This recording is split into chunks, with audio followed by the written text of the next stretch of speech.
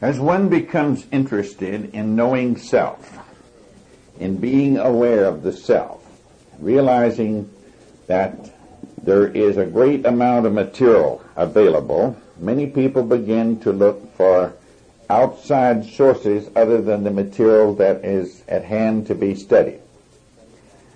This is quite natural, and some such material is available. Up until 2 or 3 years ago, very little of it was available in written form, and that was mostly so enciphered under various and sundry mythical figures that it was very difficult to understand. Now, many of these books are around in these many symbols of various orders.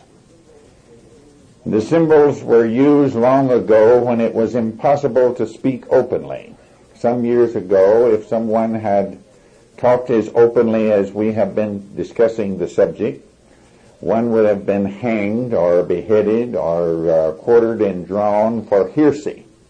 Today, the usual greatest effort is ostracism from a group because one does not agree further. Now, there was 4 branches of the teaching over many, many years. And these 4 branches were known under unusual names, which seemingly had no connection with the study of the human psyche or the human soul. The first of these was known as alchemy, which seemed to have been a study in chemistry.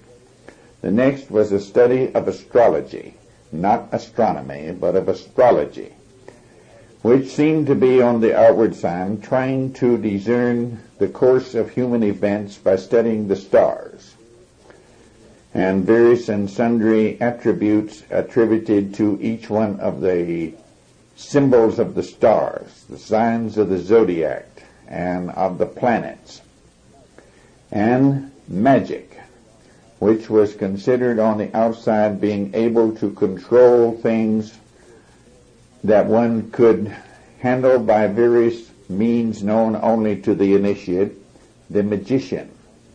And it was on the outward form the ability to control things. And the 4th one was called the Kabbalah. The Kabbalah was the more or less Hebrew study as used by the Hebrews in various and sundry areas, and it was the mystical study. And its outward form was to discover the name of God in everything. Now, the name of God in Hebrew is unpronounceable. It's Yod-He-Vah-He, 4 constants.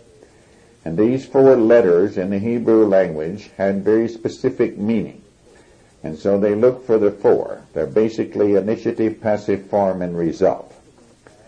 Now, alchemy had an inner and outer school, as did the others, because due to the great possibility of being annihilated by the powers that be for heresy or studying things that was considered dangerous by the state and so forth, these people had a school, but the school was divided into 2 aspects. The outer school, which almost anybody could come to and study, and from it they accepted certain students to take to the inner school.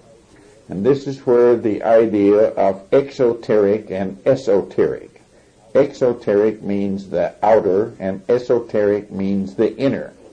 So having 2 schools, the outer school, which was engaged in the study of attempt to make base metal out of gold, the other way around, to make gold out of base metal. Now, this was quite an acceptable pursuit. The various great professions all felt this would be a wonderful thing if it could be accomplished, and so they could work rather openly in their schools, where if they had only had the inner school, they would have been destroyed. But as it were, they were patronized by kings and popes and by the healing art, and etc. So they gradually, in order to please all the great professions, said they were not only attempting to make gold out of base metal, but that they were attempting to find the elixir of life, the panacea for all illness. and that they also said they were looking for the philosopher's stone. So in this way they were none molested, and the curious and their genuine students all studied together on the long, complicated process of attempting to make base metal out of gold, or to find the elixir of life, or to make the philosopher's stone. Each was supposed to give the man great powers. Now, some of the students recognized that this outer idea of making gold out of base metal was for some other purpose. So they, by their behavior and by their attitudes and by what questions they asked, could demonstrate to the head of the school that this person was worthy of being taken to the inner school. Now, the inner school was to make a completed man out of an incompleted man, a golden man out of a base man. Now, they considered the person conditioned and totally under the control of suggestion and almost an automat, and that by observing self over a period of time and with the very symbols that they used, which the person understood the symbols of, and they would be the same as we would recognize as recognizing unpleasant emotions, as of seeing the accounts receivable, of disidentifying from the self, and etc. As they recognized these, they of course evolved into a completed man. So the whole idea of alchemy was not to make literal gold out of base metal, but to make a completed man out of an incompleted, conditioned man, where I, or the awareness, was conditioned and incomplete and was base. And of course, the very base thing they started with was the four dual basic urges. And under the many, many symbols of alchemy, one may find all these things there. However, it takes forever and a day to tediously separate out, to discern what meaning was used for each symbol, and one writer may have used one set of symbols in his school, and another one may have used another set. When they were looking for the elixir of life, of course they were looking for life everlasting, to have a spiritual body, to be a completed man. And the same was true for astrology. Astrology on the outer school seemed to be trying to foretell the future, to course the chart of future events. But the inner school was to understand the 7 planets. Now, in the olden days, they only knew 7 planets. Now, I believe there are no 9. However, I don't keep up with that one. At that time, there was known 7 planets. So, each of the planets was assigned a meaning in the inner man, one for each of the basic decisions. The 4 dual basic urges, which was the moon, which was considered the lowest possible state of man, even lower than that of the animals. And then the other 6 were on up unto the sun. And I was to be the sun when it was completed. It was to go to the sun and to be a Leo. Now, as these things were studied, of course, on the outer aspect they cast horoscope charts, innumerable, attempted to trace the course of future events, and etc. Again, some of the students recognized there must be some inner meaning. These were accepted into the inner school and are taught the same ideas that we know today. But before they can, only under symbols, of course, so that they would not be divulged to the outer world. And then, of course, there was the magician, or the school of magic. And the outer school was said to be able to control spirits. And they sometimes were called elementals, and they had 4 different classes of them. But what it really meant on the inner meaning was to be able to put under observation the self, which was considered by the magicians to be demons. In fact, you find most reference to demonology, or the study of demons, in the New Testament. that a man was possessed by a demon, or that a demon was a tormenting demon, or what have you, the person. And of course, we know that was the stress producer. And as this was cast out of a person, they were had been exorcised of that particular demon. Now, most of all of us have experienced having a demon cast out of us. The demon of jealousy, or the demon of anger, or the demon of fear, the demon of resentment, the demon of envy. All of these are cast out as one casts the light of self-observation on it. So, according to the people of that day, we are practicing magic. However, we would not consider it magic. It is the science of man.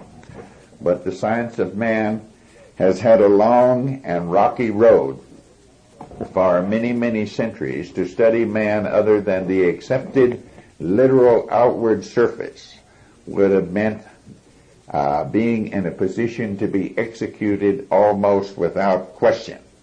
So they used all these things, which of course appealed to the outer ideas of the idea of alchemy and of magic and astrology, all appealed to the greed of people, so they were allowed to operate quite openly as far as the outer school was concerned, and that they got along without being hindered in their work on the inner school. Many, many, many people went to these schools and were never got beyond the outer school, so they maybe contributed a few things worthwhile here and there, and maybe they contributed much to superstition.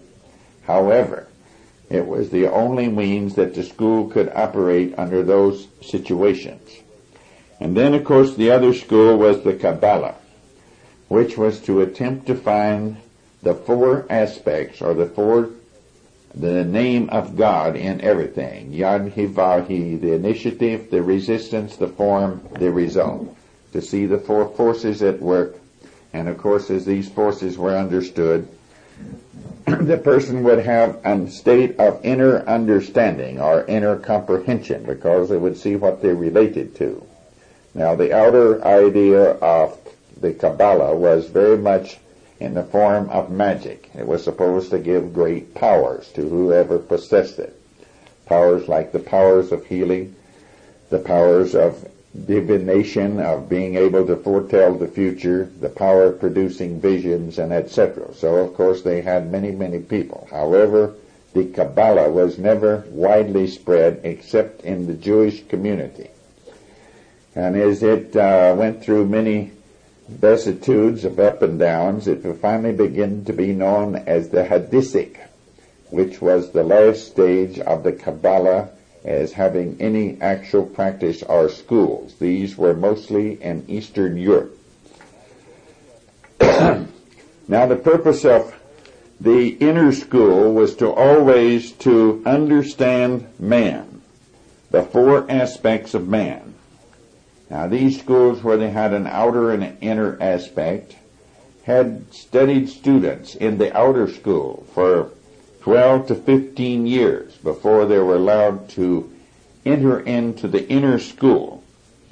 And obviously, many, many people had very little opportunity, but they didn't have the necessity of having ever questioned the purpose of living. You see, if you boiled many things and worked in metals being melted down and mixing, all of which was very hot, hard work, sooner or later the person had to begin to question the meaning of the search for gold. And still there were very dedicated people working on it, so it seemingly had some other meaning. Now also these people hoped to have a Superman as their goal, or their aim, we should say. Their aim was to produce a completed or a Superman. Now, these teachings go back for thousands of years, more than 2,000 years. Most of them are somewhat as old as Christianity. Some are a little younger in the various aspects. The school of astrology was much older than Christianity. The Kabbalah was much younger. Alchemy came along a few years later, somewhere maybe 400, 500, 600 years later. and magic had been around long before. Men had worked in many ways to have what on the outer surface was magic or sorcery or witchcraft, but the inner meaning of which was to have the completed man, a man who had powers, and obviously a man who had faith and experienced the spiritual experiencing of faith and was experiencing faith to all others, was a wonder worker, because they did notice that many things took place, and of course they all was very interested in having it. Something like 2,000 years ago, a school was started in the Near East that has since been known as Christianity on the outer school. The inner part was always known as the Way, and you will find that the great teacher was so completely identified with the teaching that he said, I am the Way, I am the light, and I am the truth. And this was called the Way for a long time. It was not called Christianity for many, many years, but it was called the Way.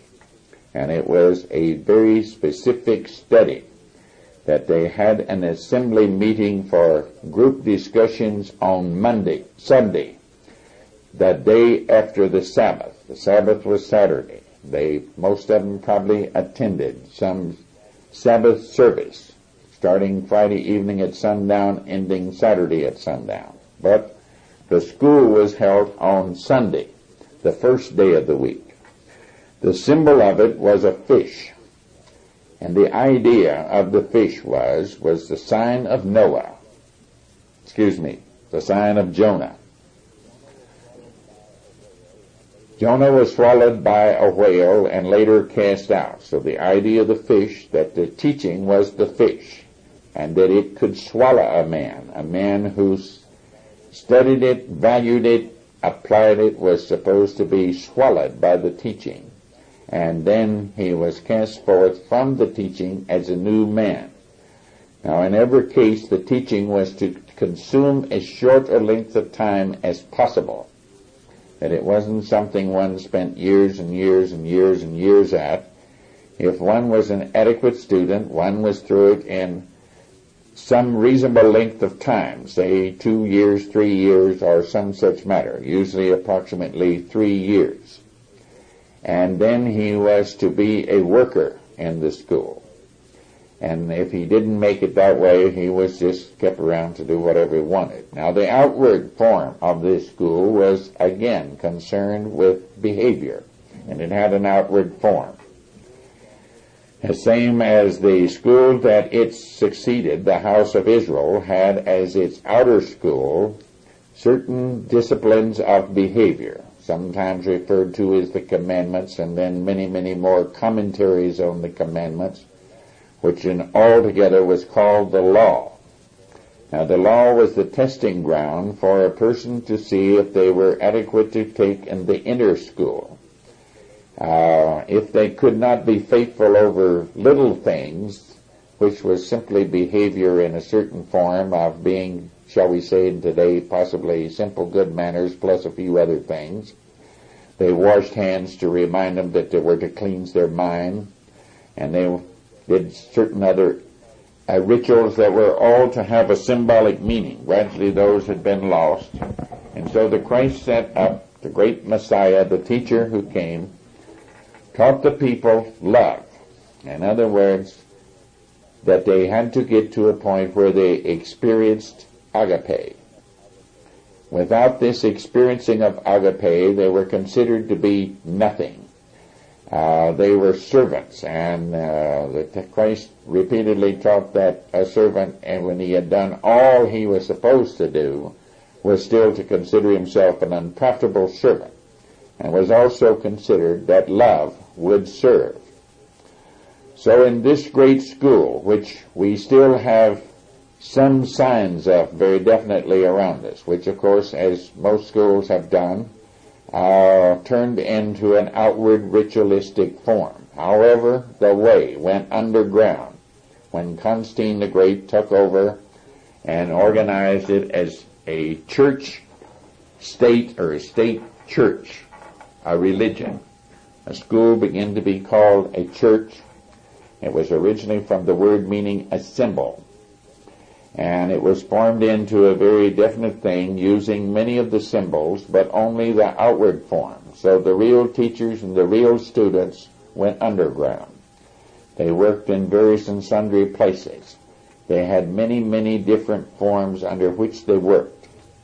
Some attribute of it may be referred to as masonry, where they built great buildings and put all the symbols of the study in the stone. And other means of working underground where they would not be molested by the authorities who were very jealous of their newfound power, and which they did not want somebody coming along and pointing out that it wasn't just a ritualistic procedure, but that it was the study of the inner man. These schools stayed in very small groups and traveled over most of the world. They are known in the Near East, some in the Far East, many, many in Europe, a few in the North American continent, some in the South American continent, some in Africa, in other words, all over the whole world. It has been carried to the ends of the earth, but relatively few people have ever been involved because of a requirement that the person be at least questioned the mammon purpose of living, that the whole purpose of living is not just to gain pleasure and escape pain. And of course all the organized setup began to be purely organized to promise great rewards in the future of the ideal and to threaten with the total loss of the ideal if one did not agree. Severe penalties were inflicted if any were found to be involved in any sort of study. Into the Mohammedan world it is known by other names. In the recent years there has been many books published that has reference to Sufi, which is the same teaching with a different ethnic groups and backgrounds, and they're adapted to the particular needs of the people of the day in which it's teaching. Now, always the teaching has to be adapted to the present day meaning of existence. We have shown much that's in the New Testament parables and so forth, so that one could see that there is a direct line of endless succession of the teaching from ages long bygone until today. The only difference is in the similes and the words and how it is presented. And always it has had to be a very few people, because the great numbers of people have never questioned the purpose of living. They're totally intent upon serving mammon. So at the present time there is seemingly a decided upsurge. This is usually explained by the fact that when one's necessity is increased, one does something. You know, we may think about going to do something for a long time, and one day the necessity is increased and we get up and do it. So man has had an opportunity in much of the world to have himself gratified his senses until the point of satiation, until where he can't stand any more, and it hasn't given him happiness, it hasn't given him peace, it hasn't given him ending of conflict or anything, so he's had to question. The same simile is used during the Exodus from Egypt, that the people complained and wanted meat. They were crying for comforts. They wanted leeks and garlics, and then they wanted meat. And so flocks of quail came up to the camps of the wanderers from Egypt to the Promised Land, which was the idea of a school, and they got the meat, all they could stand, until they couldn't even stand the sight of a quail. So obviously the simile is that they had the pleasure they wanted, and possibly this is one thing that can help a people to begin to question the purpose of living, is to have so much of what they think is so valuable that it becomes unbearable. And most of us have lived in an area and a time when we have had every conceivable amount of stimulation of the senses to produce pleasure and comfort that we could possibly want, and we still see that most people are quite miserable, that they're still involved in wars, in conflicts, in fights. Family divorce rates are extremely high because they can't stand each other. Now, it's not because they can't afford all the so-called good things of life, because they can buy all the wonderful expensive food and have nice clothes and have nice houses that would have central heating, central air conditioning. One of the ancient kings would have thought he had really made it out if he could have a house like the ordinary city apartment even, with the comforts that's in it. But those comforts and those pleasures have not brought what man was looking for. You see, there is a hunger within man that keeps him looking. And even though he can sometimes blot it out by pleasures and comforts and sensations and violence, sooner or later he comes up against it, that he is very incomplete, that something is lacking within, that he has no spiritual body, that he is in a state of conflict, regardless of how wonderful the affairs are, no matter how much he blames. You see, mammon always fails, no matter how many of the ideals could be realized, how much one felt one was self-improving, no matter how many signs and wonders. There will always be mammon's call for more, better, and different, and the person would be just as miserable as before. So we only throw this in so that you may be acquainted with these various ideas, that they have been around, and that if you take all the time away from the work to try to screen out and discover what these peculiar, strange books that has the strange symbols and the strange words and the seemingly strange ideas, and that they refer to magic and to witchcraft and to astrology and etc., that the real meaning of them, of course, in most cases has been utterly lost. And the outer meaning, of course, never did work in the first place. It was only something to keep themselves reasonably safe. It was a veil over the actual work. So if you see this, you will not need to waste so many hours looking through them. They are possibly interesting as how people had to study what we study today openly, what precautions and what veils and what subterfuge that was necessary a few centuries ago in order for a man to be acquainted with the ideas that would liberate him from the bondage of conditioning.